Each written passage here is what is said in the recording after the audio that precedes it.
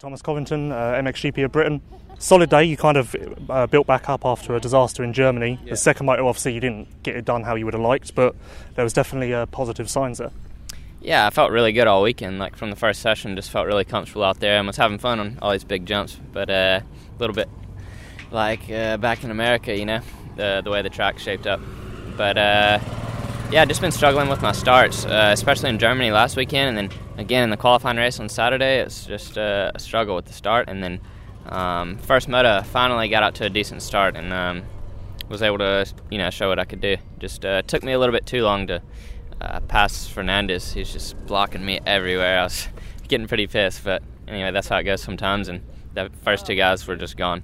And then in the second race, yeah, I just got a terrible start again, and had to work my way from the back, and took a little bit too long to pass guys again, and then ended up going down towards the end of the race and kind of blew my shot at the overall podium. But overall, really happy with my riding. I feel really comfy on the bike, and my knee's feeling really good, so that's positive. Just looking forward to the second half of the season.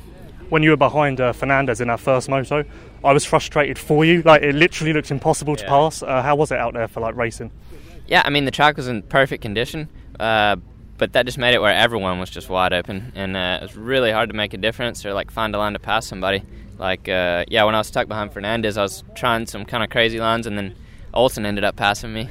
Then I had to pass him back, and it was just, I mean, I'm sure it was good for the fans. It was cool to watch 450 class, you know, it's close racing. That's what everybody likes to see, but really difficult to pass for sure. Obviously, your knee, I guess you're getting more confident with it, but is it still in the back of your mind, like dabbing it, especially on a track like this where there's long ruts and all that? Yeah, for sure. I mean, it's not in my mind as much as it was a couple weeks ago, but you know, every weekend I feel better with it, and really it's not bothering me at all. If anything, only mentally, you know, it's strong and stable. So you know, just want to keep going like I did this weekend. Just improve the starts. That's really the only thing I'm lacking right now. So just gonna wear out that practice gate this week and try to get a couple hole shots in France. Is there anything that you can do to improve the starts? Like, have you pinpointed the exact point it is? Like, do you need a light on the front fender? Will that help? Yeah, you know, I don't think so. Yeah, for me, getting the RPMs just right is kind of difficult because the way I did starts last year on last year's bike was a little bit different than how I need to do it with this one. So it's kind of reflexes for me to rev the bike a lot before I let go of the clutch, and with this new bike, it just works a lot better with low RPMs, and you can't really control it if you rev it too much. So yeah, and then when I'm sitting on the gate, I just go back into my old habit, I guess, and rev it too much, then get squirrely coming out of the gate. So just gotta get that, and then also when I don't get the greatest jump, be able to really stay in there and not come out completely last, you know. Do you feel like starts are kind of the key, like within yourself and your riding and everything? Do you feel like you're at the level you were last year when you were winning GPs, or do you feel like you've got progress to make there as well? Yeah, honestly, like how I rode this weekend, like if I would have had hole shots, then it would have been a completely different story, you know.